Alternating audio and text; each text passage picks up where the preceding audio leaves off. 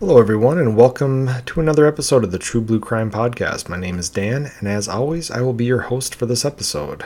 I just got back from a week-long break from producing the podcast, enjoying a sun-filled 4th of July at my cabin in northern Minnesota. I did enjoy my time away, but I am also glad to be back in my chair doing this podcast for all my listeners. And a big thank you to user Felicia Maria 22 on Apple Podcasts for posting a rating and leaving a nice review.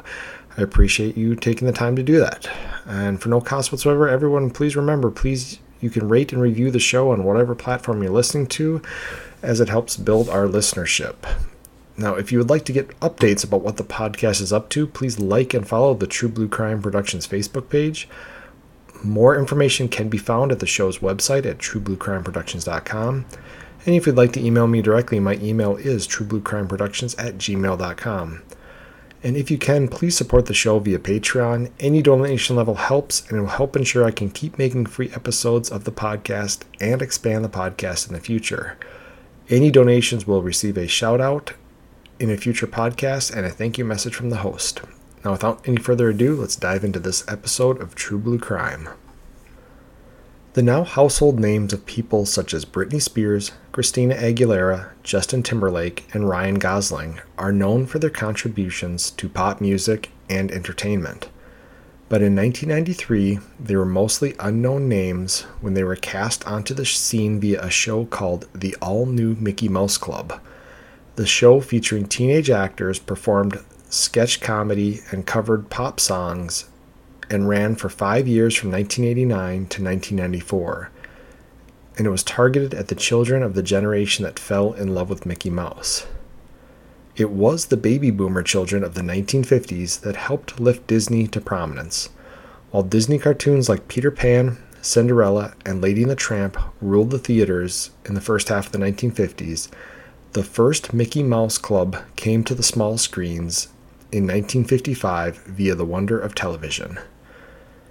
The show had a similar 5-year run from 1955 to 1959, and while none of the stars reached the level of popularity their Mouseketeers of the 1990s would reach, the actors that appeared on the show were well known, and the show was rather successful. Main actors on the show were considered on the, quote, red team, end quote, and most original red team members were on the show for the entire run. Less featured actors were on the, quote, blue team, end quote, but some of the blue team members did earn the rights to be on the red team as time progressed. One of those actors was a boy named Dennis Day, and today's story is about his life, his time as a missing person, and his murder. Dennis Day was born on July 12, 1942 in Las Vegas, Nevada, and moved to Downey, California as a young boy. His father was a golf course superintendent and his mother was an office manager, but they encouraged their children to go after their dreams of being in the limelight. In 1953, Dennis appeared in an uncredited role in a James Cagney film named A Lion is in the Streets. Shortly after the movie premiered, he auditioned for the original Mickey Mouse Club. His audition was a dance routine that he performed with one of his sisters, and the routine collapsed due to a mistake made by the pianist providing the music. Not wanting to give up his chance, Dennis walked over to the pianist and came up with a plan for a restart so they could finish their routine. The casting panel took notice of Dennis's ability to maintain his composure and reconcile a tough situation, and the decision was made to cast the 13-year-old as an original cast member. Disney invested a lot of time and money into the pre-show publicity, and Dennis was tasked with modeling different outfits for the show, doing exclusive performances for executives, and even appearing in publicity photos. It came to a shock to many when they found out that Dennis couldn't sing. He was a phenomenal dancer but had no singing talent, and the show required both. Having used Dennis for a lot of publicity, the decision was made to keep him on the show for his dancing abilities, and he continued to impress many people with his stage presence. He was exceptionally good at capturing emotion with his face, and a lot of the reaction shots featured Dennis looking directly at the camera during some of the first season's key moments. As a result, he was elevated to the red team at the end of the first season, as his character gained popularity and he was signed on for a second season. His second season was also a success, but his lack of singing ability must have finally taken its toll, and he wasn't signed for any other seasons. After leaving the show in 1957, the now 15-year-old Dennis Day continued to find work where he could in the entertainment industry. He would never again be credited in a movie or a TV show, but he did appear on a show in 1968 to celebrate Mickey Mouse's 40th birthday and on a 1980 Mouseketeer reunion show. At 18 years old, Dennis Day came out as gay. And I'll take an aside here because I think often when we do these podcasts, if you're listening to it, it's sometimes hard to put yourself in a certain time period, especially when I'm just talking about the background, the childhood, or experiences of somebody that I'm going to talk about later. This crime is going to occur in the much more modern era.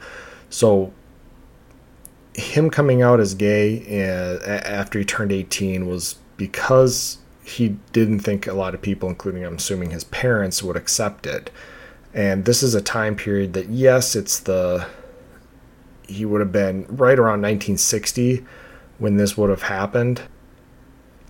And there was some beginning to the counterculture revolution going on, but it wouldn't be near the heyday that it would be in the late 60s and early 70s.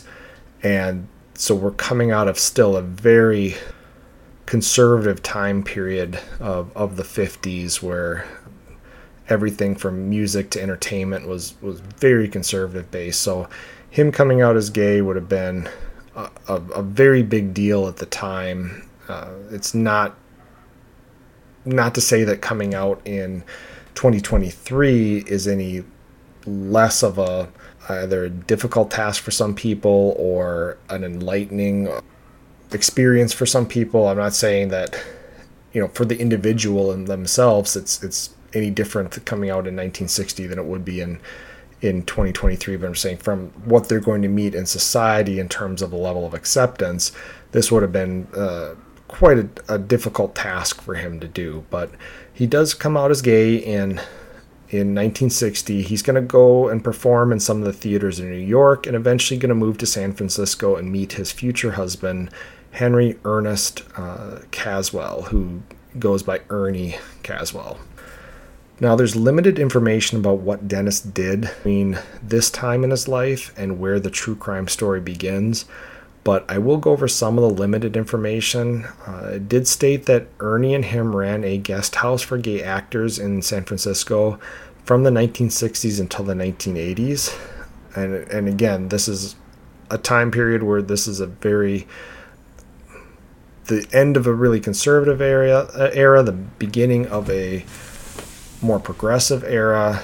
However, it's likely that there was still a ton of discrimination against homosexuals at this time period. So Ernie and Dennis are running this guest house for gay actors in San Francisco. He's also working as an acting coach. He's directing stage musicals, and it said in there that he managed a head shop at one time. He also admitted he did a lot of drugs during the 60s and 70s, which would be something rather common in San Francisco during this time period. This is the time period of the Haight-Ashbury days, and so there's a lot of experimentation with drugs, and it was just again rather a common thing. So he's involved in this entertainment lifestyle. He's very active in the gay community in San Francisco at this time period. And in the 1980s, Dennis and Ernie moved to Ashland, Oregon, eventually settling in Phoenix, Oregon. They had a small place, and Ernie worked for the Oregon Shakespeare Festival, and Dennis had a line of wine jellies and worked seasonally for a premium food and gift store. After 37 years of being a couple, they were officially married in 2009, and their wedding was part of an organized event that was aimed at those protesting gay marriage in Oregon during these difficult years for the same-sex couples. And again, it's interesting when I'm doing the research because I come across not so much the time periods before my time. I wasn't born in the 60s and 70s, so I don't know what times were like then. But it's difficult sometimes when I come across research like this and realize that it was just 2009 that we had the major move in legislation towards gay marriage across the country, and how many states put it on the ballot to try to make it illegal officially, and different things. And so I think this goes back to when I covered the Matthew Shepard case, and we talked about how long it took, from the late 90s until around this time, the late 2000s, to really change American viewpoints on things such as gay marriage and gay rights and that kind of stuff. So I know we just celebrated Pride Week not too long ago, and it to me it's just a shock again that we're only 14 years removed from a time period that seems almost archaic in today's world. But getting back to the story, as both Ernie and Dennis aged, the men developed health problems, and on July 17th, 2018, Ernie was admitted to the hospital due to a fall. Ernie was battling dementia and colon cancer, so he needed to stay in the hospital while Dennis was at their home alone. This is where the details are going to get a little confusing, mainly because there's a lot of different source material out there that has different dates attached to it. So some sources are going to say that Ernie fell on July 15th. Some say the fall happened on the 15th, but he was admitted on the 17th. And there's other combinations of these dates. So this case is not going to come down to specific days, thankfully. So we're just going to go with kind of a mid-July.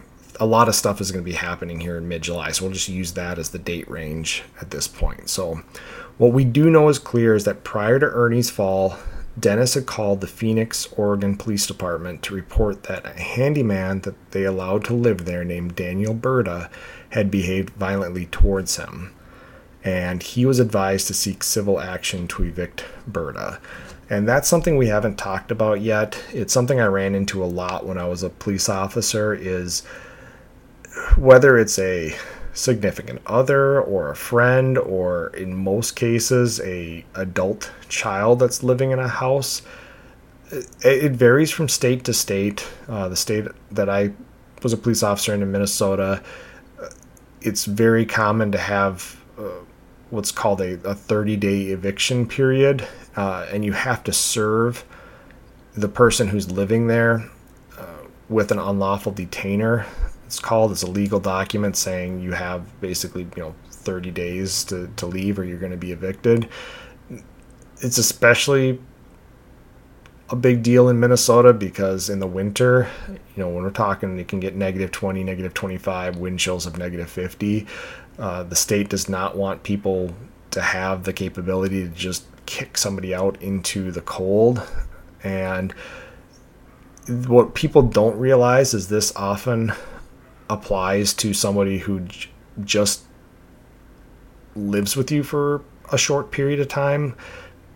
Basically, if they've been allowed to establish any form of residence there, and the law isn't really clear on how long it takes to establish residence, basically the civil courts will look at it as if they feel like they quote unquote live there, then you can't just force them to leave. You can't take their stuff and throw it out in the front yard. I mean, you can, but you could then be sued by the person for an unlawful eviction.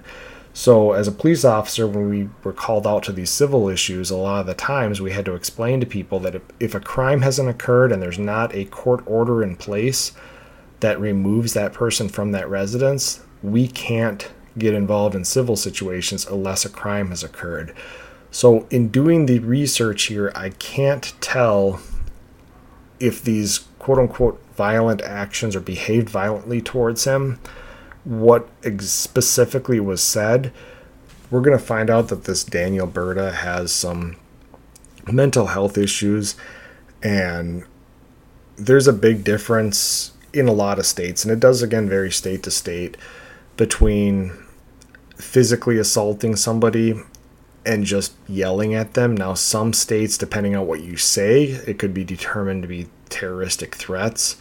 However, if it's just somebody who has a mental health issue and is having difficulty controlling their emotions and is just getting angry and storming around the place or even picking up and destroying their own property, there's not technically a crime that occurs there, and police are often caught in this middle ground of trying to find a way to keep the peace but also not violate anybody's civil rights, because police have to be worried, and as we're going to find out in this case, no matter what they're going to do, they're likely going to get sued. But police always have to walk that fine line between trying to find a reasonable solution to a problem but not actually having any authority to, say, arrest somebody because a crime hasn't occurred. And so merely they're just going to offer suggestions in most cases. And it sounds like that's what they did here. Again, I don't have the specifics to know whether or not the issue should have been pushed further. All I know is that the source material said that there was a phone call to the police a few days prior stating that this Daniel Berta was acting violently towards either Dennis or Ernie or both, and they wanted him removed.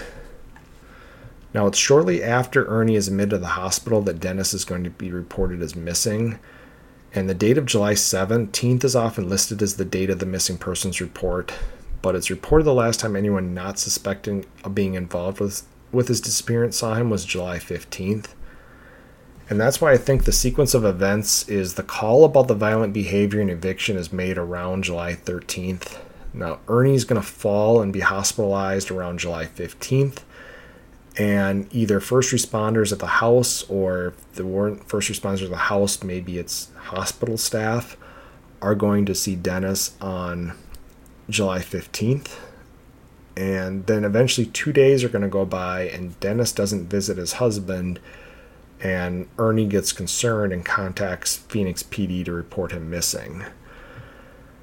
And this is going to be one of those investigations that's really frustrating to not just listen to, but I'm sure to live through from all angles. And it's going to come down to, I don't know if I've mentioned this before or not, but I think I have. The homicide detective I went to a training, he talked about how every case you get, it's like being dealt a hand of poker, and you just don't quite know what you're going to get in that hand. Sometimes it's a winning hand, and sometimes it's a hand you really have to work with in order to win. And in this case, we've mentioned Ernie's got severe dementia, or at least enough dementia it's going to make things very difficult. It's reported that these two live in a very reclusive lifestyle, and we're going to talk about some of the conditions they were living in eventually, but it does not seem as if they have regular contact with family or close friends. So getting information about specific dates, times, activities, expected behavior is going to be very difficult in this case.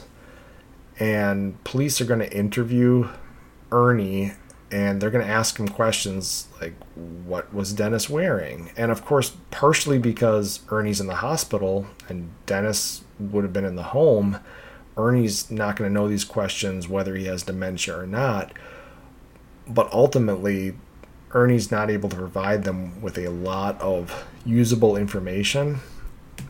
And so they're going to track down this Daniel Berta. Investigators are going to talk to him on a couple occasions. And it's reported that there's video out there, or there'll be body cam or dash cam video of police talking to Daniel Berta, and you can see what would be called defensive wounds on his hands and forearms.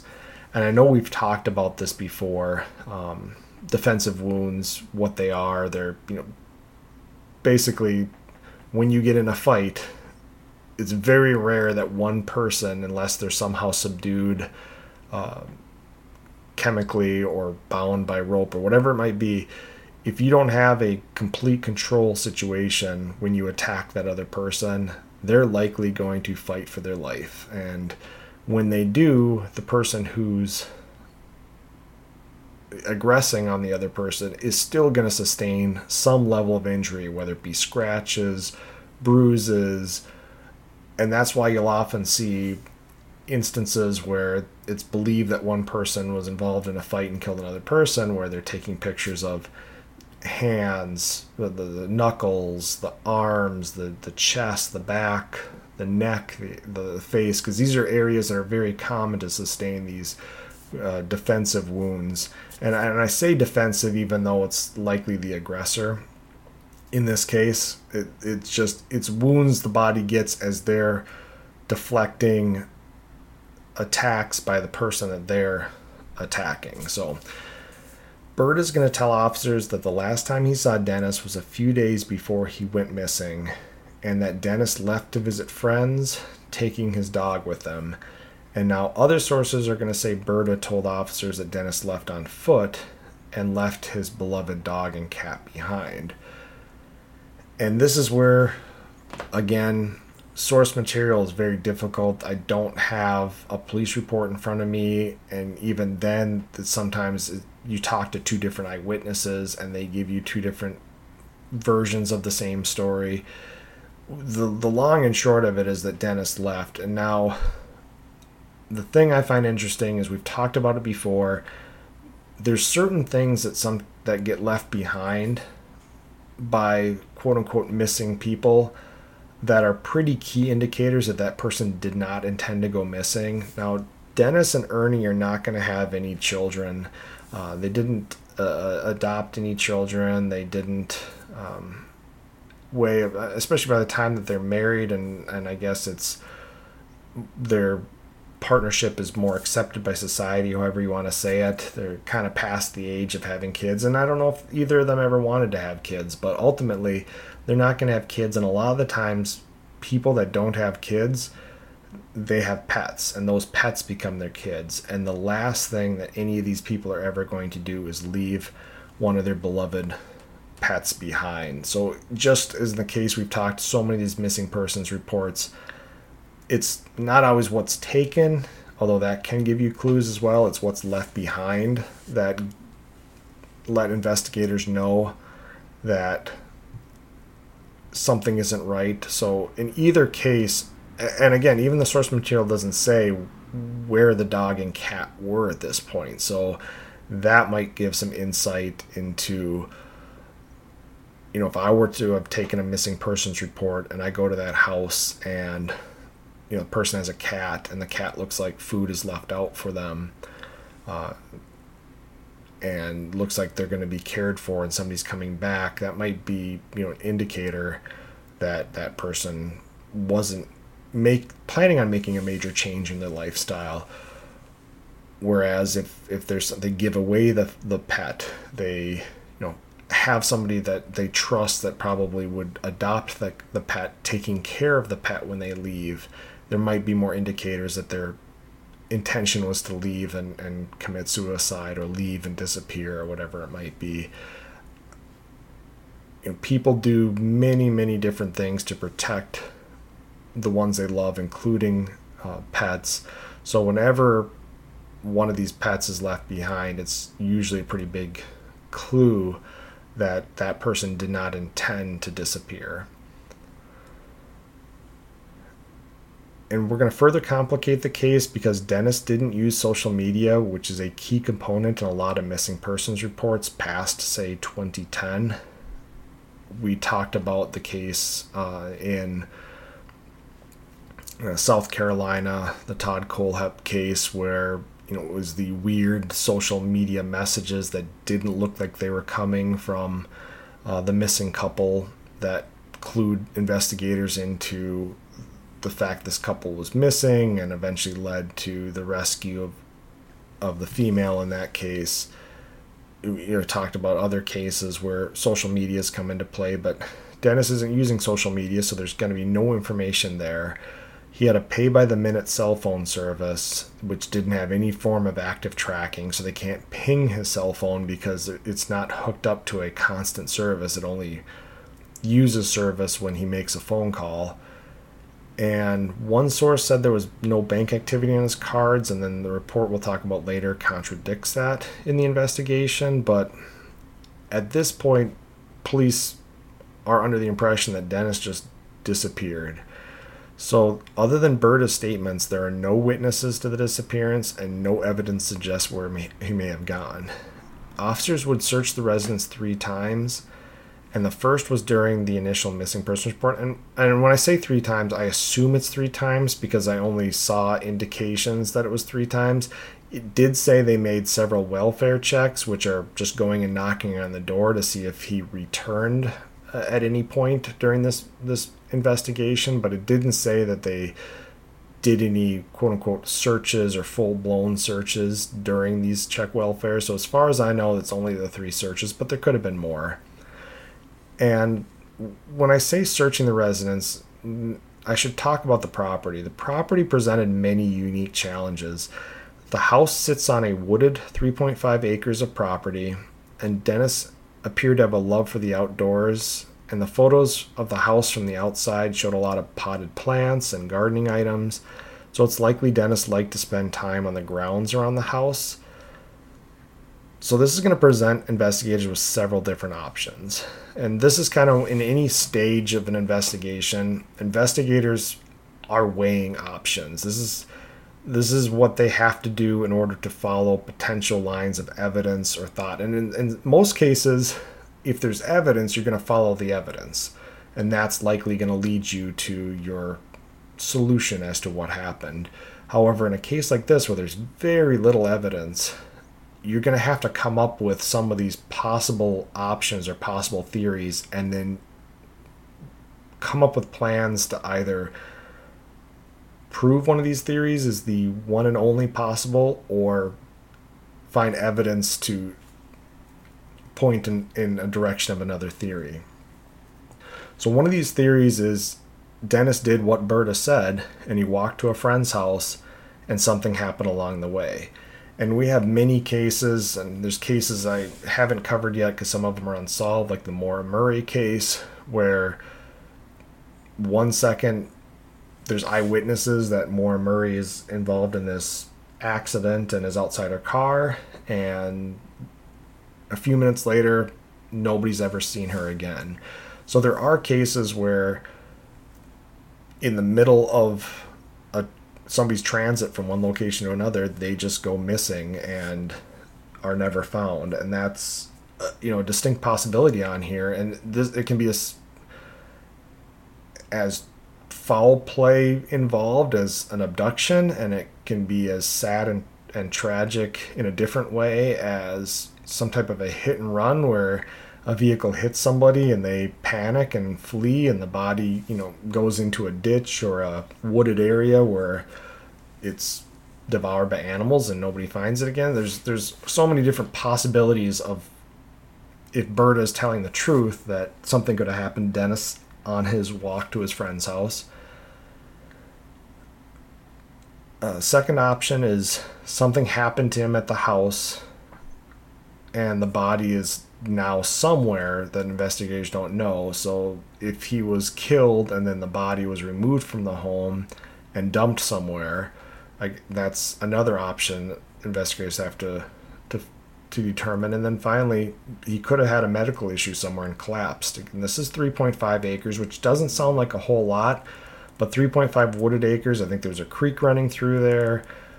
It doesn't take much for somebody to get lost. And again, I don't know how well they knew this area, and I don't know if these 3.5 acres backed up to a large park or a large area where if he was walking and had a medical emergency, it's very easy to just collapse and more difficult for people to find than one would think. So police are going to do a cursory search of the house and property, and this is where I'm going to talk about just by the pictures, the outside of the house. I mentioned kind of the potted plants. The house from the outside looks like what we would call in law enforcement a trash house or a garbage house. And I don't mean that in a derogatory fashion, even though there's really no way to say it nicely. There's a lot of situations where people don't keep up housekeeping inside of a house, so trash is going to pile up. Areas are not going to get cleaned. And it could be a hoarding situation. And again, I'm just looking at the outside, and It may be one of those situations where you can't judge a book by the cover. Maybe from the outside, everything's chaotic, and inside it's neat and clean. But the police are actually going to come out and say that Dennis and Ernie were reclusive and didn't leave the house much, and the house was in very, very poor shape. And I was in several of these houses over my law enforcement career where literally it was ceiling to floor boxes of old newspapers and garbage, and somebody would buy something like a box for a fan, and they'd fill the box up with garbage or items, and then that box would sit there, and then another box, and basically it got to the point where their house was just a series of little hallways between areas of massive amounts of junk. And searching a place like that is beyond difficult when it comes to a crime scene aspect.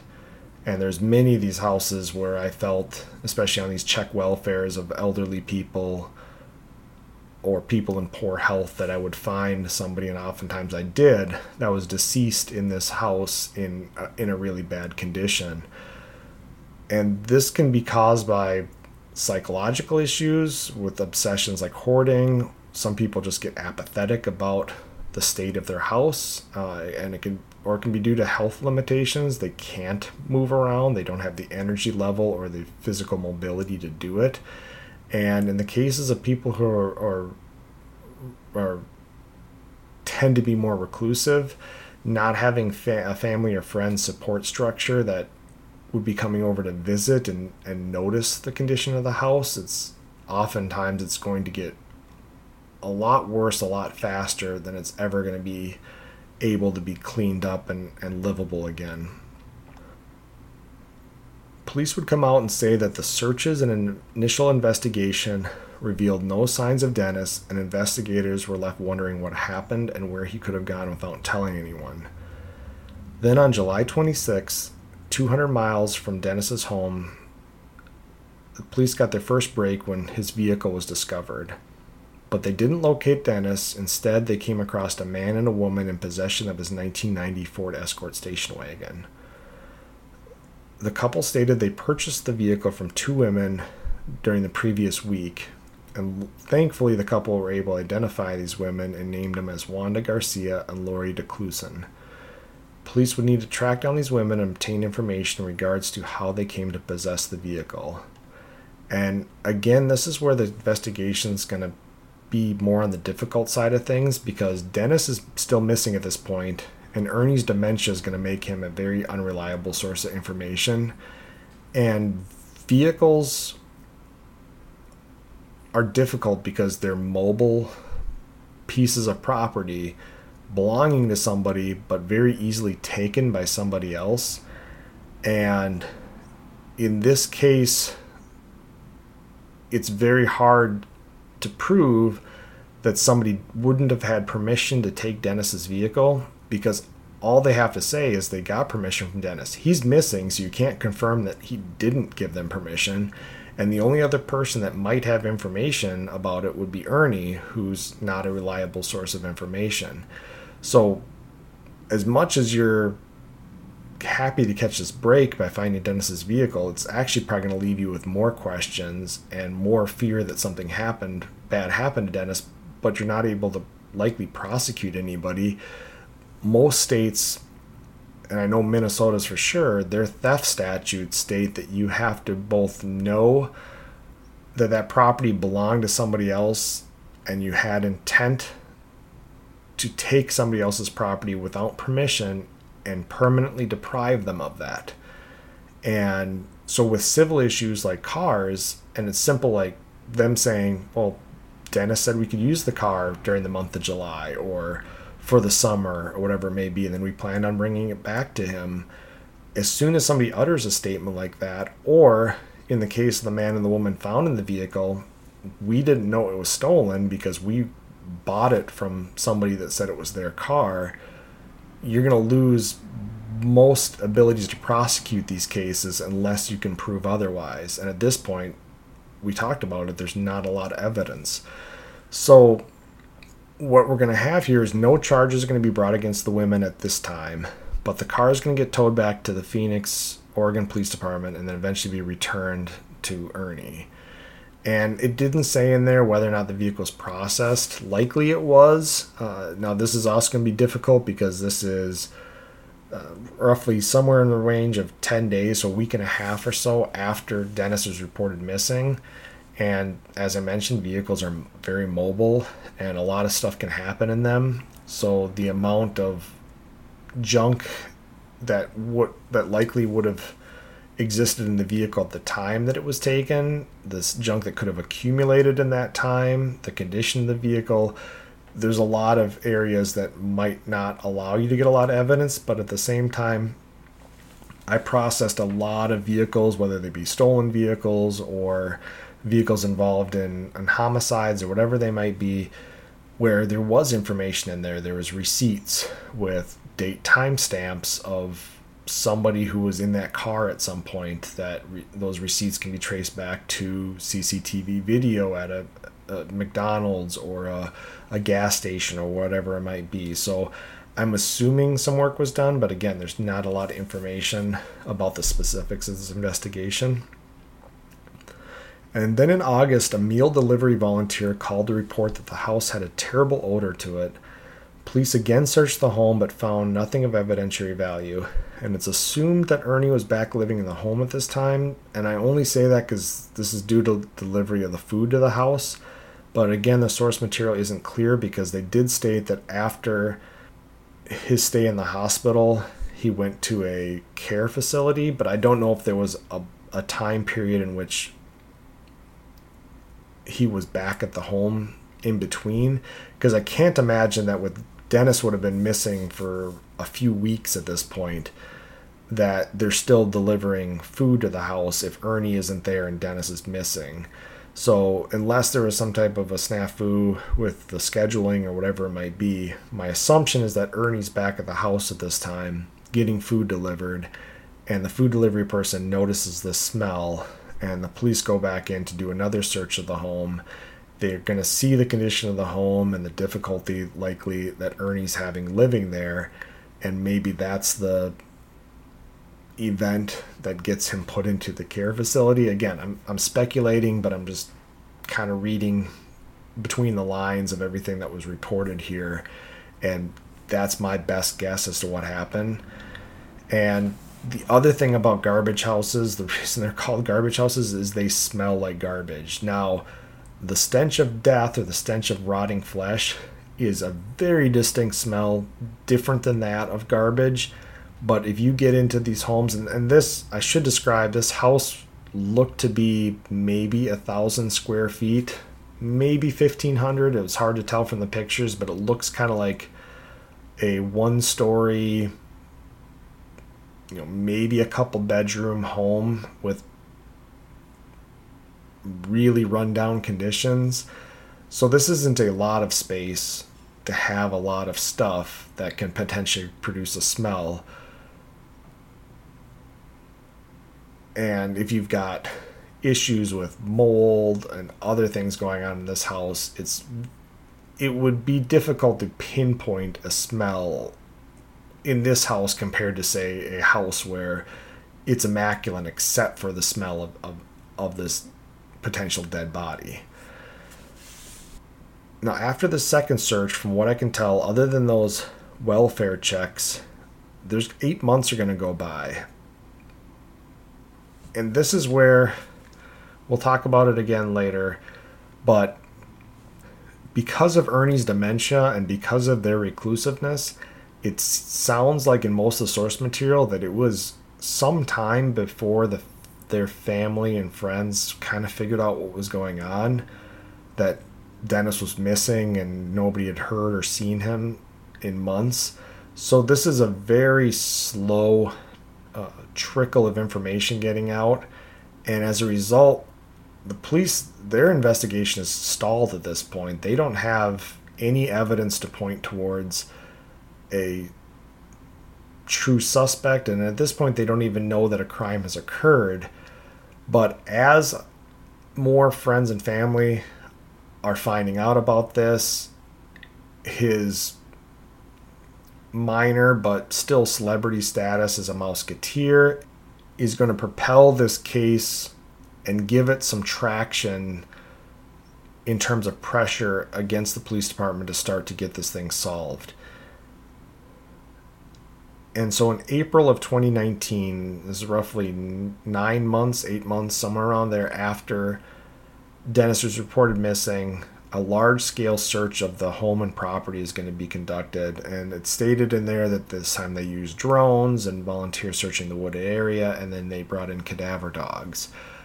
Cadaver dogs, don't know if we've talked about them or not, but they are dogs that are specifically trained to scent to the smell of decaying flesh, dead bodies. And when the dogs can lock in on that scent, they will often bring their handlers to the source of that scent. And this can happen in cases of shallow buried graves. It can happen in cases where it's a very difficult search area due to fallen debris, leaves, all that kind of stuff. So they're smartly going to bring in these cadaver dogs, and ultimately it's the use of these cadaver dogs that would pay off, but it was not some far out place on the property, but actually inside the house itself. On April 7th, 2019, the badly decomposed and mostly skeletalized body of Dennis Day was found under a pile of clothes in the house that he was reported to have walked away from. So again, most people are going to be shocked at this point that you've got this small house that's been searched now 3 times, and it took these cadaver dogs to be able to find this body inside this house. But we do have to go back to some facts. Again, the condition of this house described as being very, very poor by the police department. My assumption is that there's a lot of stuff in a small amount of area in this house. It's said that he's found under a large pile of clothing, which makes me believe there's probably other piles of clothing going on, other piles of stuff going on. I don't know if there's anything on top of this pile of clothing as well that would have made it difficult to search. And we haven't talked about it yet, but Dennis was not a large man. He was reported at this point to be about 5'7" and under 150 pounds. And not that that's a quote-unquote small person in general, but we're not talking about a 6'5", 280-pound guy that there's a definite size difference, and his size is going to make it a little bit easier for that body to be hidden. However, I will always be true to the actual evidence, and in my opinion, there should have not been 3 searches before this body was found. I've searched many different trash or garbage houses for different things, and it's kind of one of those leave no stone unturned situations, whether it was a missing small child or a missing adult and you're looking in the house for, or check welfare or whatever it might be, because you don't want to be the person who says you searched an area and then somebody finds something, and that might be as minor as a fired cartridge case or some small item of evidence, and in this case we're talking about a body belonging to a person who's been missing. So I'm not going to, without more information, I'm not going to rally to the support of the police department and say that, well, the condition of the house made this impossible, but I'm also not going to let them off the hook, because ultimately it was their job to find this person, and he wasn't in some far off remote section of the property or somewhere 15 miles away in the woods or anything like that where they wouldn't have known to look for. He was in the home they searched twice before. So that to me, or even back in August when the first stench of death, the thought process of maybe bringing in some cadaver dogs for a case with a missing person that hasn't been seen in a few weeks and there's mysterious circumstances surrounding it, would have compelled me to say maybe we need to take a closer look at this, not waiting additional 7 or 8 months until the pressure builds to this point. But again, I don't have the specifics. I'm just saying I'm not ready to completely exonerate the police department, and I'm not ready to completely throw them under the bus at this point. I think that there's definitely some blame to be had. And at the same time, and maybe we'll talk about it later, but I just do have to question where the family and friends were that were concerned about them. Did they not have access to the home? And again, that could come down to how the police handled this, and if they refuse to allow friends and family to look in the home, then that leads a little more credence to the police department really dropped the ball here. Whereas if family and friends are just saying, well, we're not even going to take the time to drive out to the house to look through and dig through, because in my experience, a lot of these cases, these check welfares, it's actually the family or the friends that find the person deceased in the home before they're ever reported missing. And that's because they've got a drive and a motivation to find their loved one more than anything else. I mean, police have it as a sense of duty. They have it as a sense of emotion to find this person. So again, there's just too many details. There's a lot of blame to be thrown around if we want to go down that route. I really don't want to. I just know that there is, and we're going to talk about it more later. But getting back to the investigation itself, an autopsy on the remains would be conducted, and sadly it would be found that Dennis suffered multiple bone fractures, but this was believed to have occurred post-mortem and likely the result of searchers stepping on his remains at some point in the investigation. And based on the state of the remains, it would be hard to find a cause of death, and investigators would once again have to focus on possible scenarios that led to the situation. And now, without the whole Dennis is missing and out in the world somewhere, you're down to basically two options. Was this a medical emergency or was it foul play? And I know most of you are thinking right now, if the body's hidden under a pile of clothes, how can it be a medical emergency? But we'll go back to Daniel Burda. What you need to understand he was a transient drug user who was being allowed to stay in the home in exchange for some handiwork. And we know at the time of the disappearance, Dennis had reported Burda being violent towards him, and Dennis was advised to serve Burda with eviction paperwork. So now you have to put yourself in Burda's shoes, and you're about to lose your place to stay, and Dennis, let's just say it's a medical emergency, and Dennis dies in the house. Ernie's in the hospital, Dennis is dead in the house. If you're that desperate, maybe you just cover up the body and lie to police and tell them Dennis went for a walk and didn't come back. And now, while the vast majority of us would never think like this, the vast majority of us have never been in such a dire situation and had to make that choice. But investigators also have to weigh the possibility that Dennis was killed, and that's why his body was covered up. Luckily for them, the most likely suspect is Daniel Burda. They just have to find him and talk to him. But before we get to that part of the investigation, police do have another angle to pursue before they even talk to Burda. Remember those two women that were found to have sold Dennis's car to the couple that were found in possession of it in July, right after Dennis was reported missing? Those women would be eventually charged with the theft of a motor vehicle, and one was found to have sold a brooch belonging to Dennis Day. Now, the women were associated with Daniel Burda, and these women likely told investigators some vital information about Burda's involvement in what happened to Dennis. Because just a week after the two women were arrested, investigators tracked down Daniel Burda, and on July 5th, 2019, Burda was arrested in connection to the death of Dennis Day. So let's look at Daniel Burda a little closer. While not much is known about Daniel Burda's younger life, he was already well known to law enforcement at the time of his death. Burda had previous arrests in Oregon for sexual assault, robbery, and assault, and that was before he started using meth in 2017. According to prosecutors, Burda told police that in mid-July of 2018, Dennis was trying to evict him from the property, and there were a lot of arguments and physicality surrounding the eviction.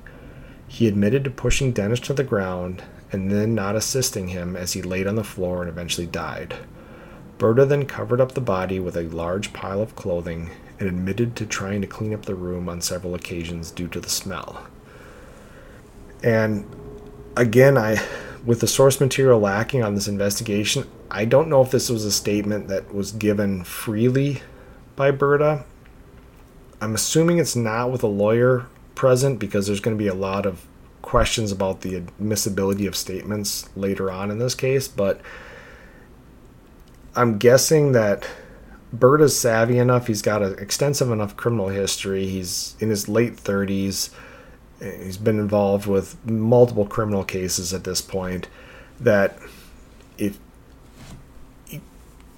he could easily turn what was possibly an intentional murder into a lesser charge, such as manslaughter or some type of negligent homicide charge, by getting rid of the intent. So it's easy for him to give a statement that implies that whatever happened to Dennis was a mistake, and then he just neglected to help the man, which eventually led to his death, and then he just covered up the body so that he could keep living there, versus if he gave a statement stating that he strangled or stabbed or intentionally caused the death of Dennis, then that's going to be, depending on which state it is, it could be either a felony murder, it could be a murder one charge, it could be some form of higher level murder charge that will carry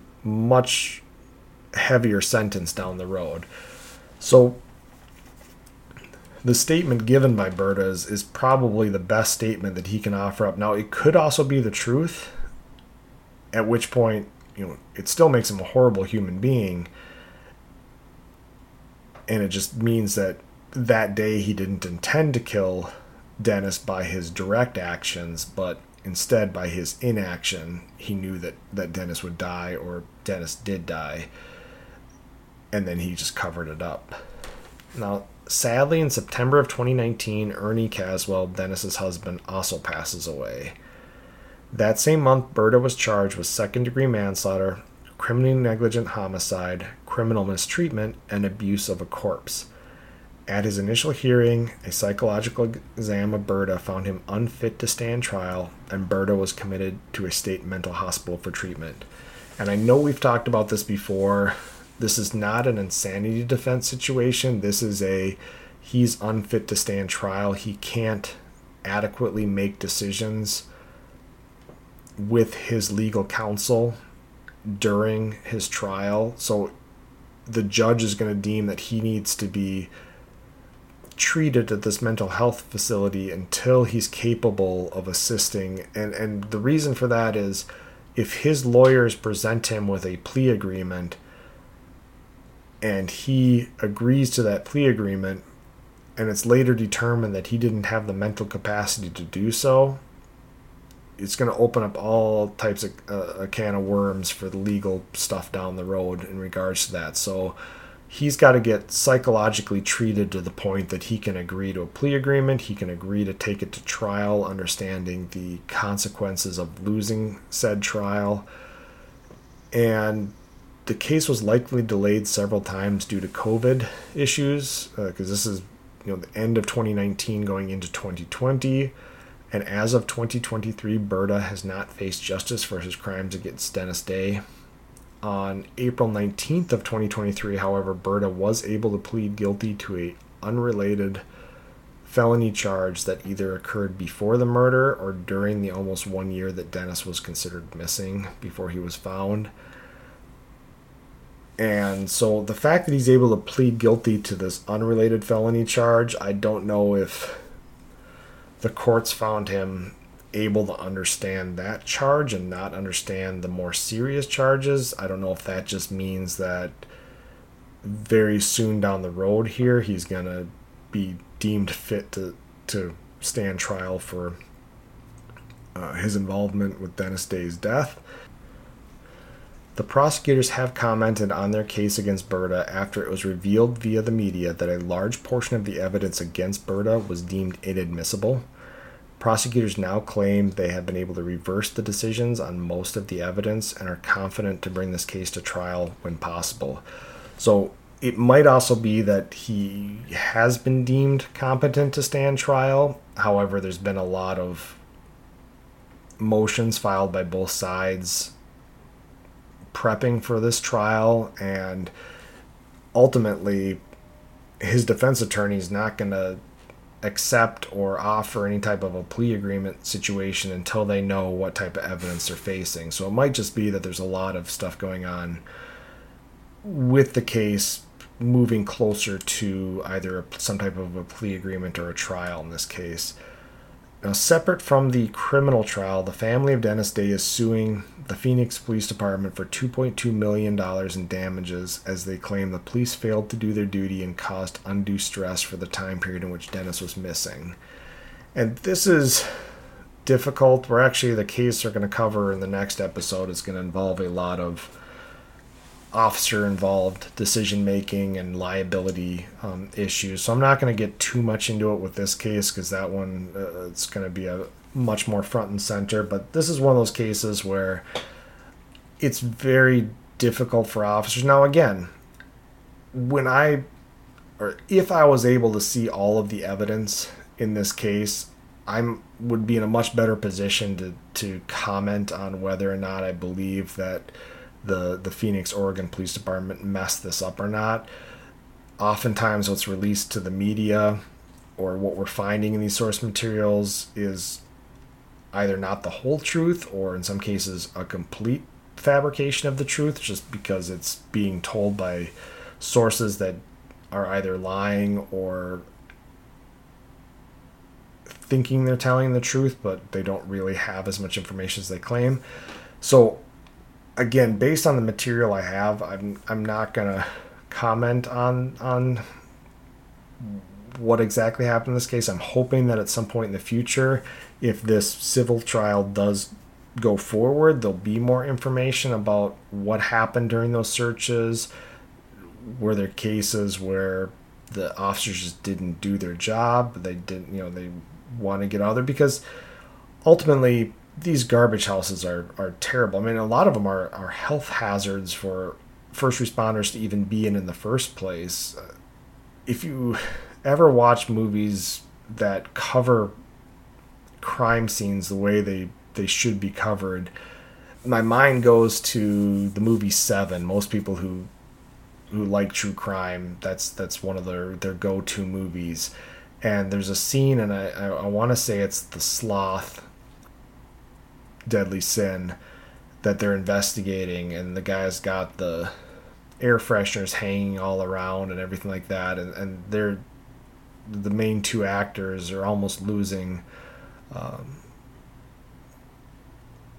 their ability to maintain their composure and almost vomiting just based on the smell of that, and it's something that's very hard to project upon the audience, even when it's visual.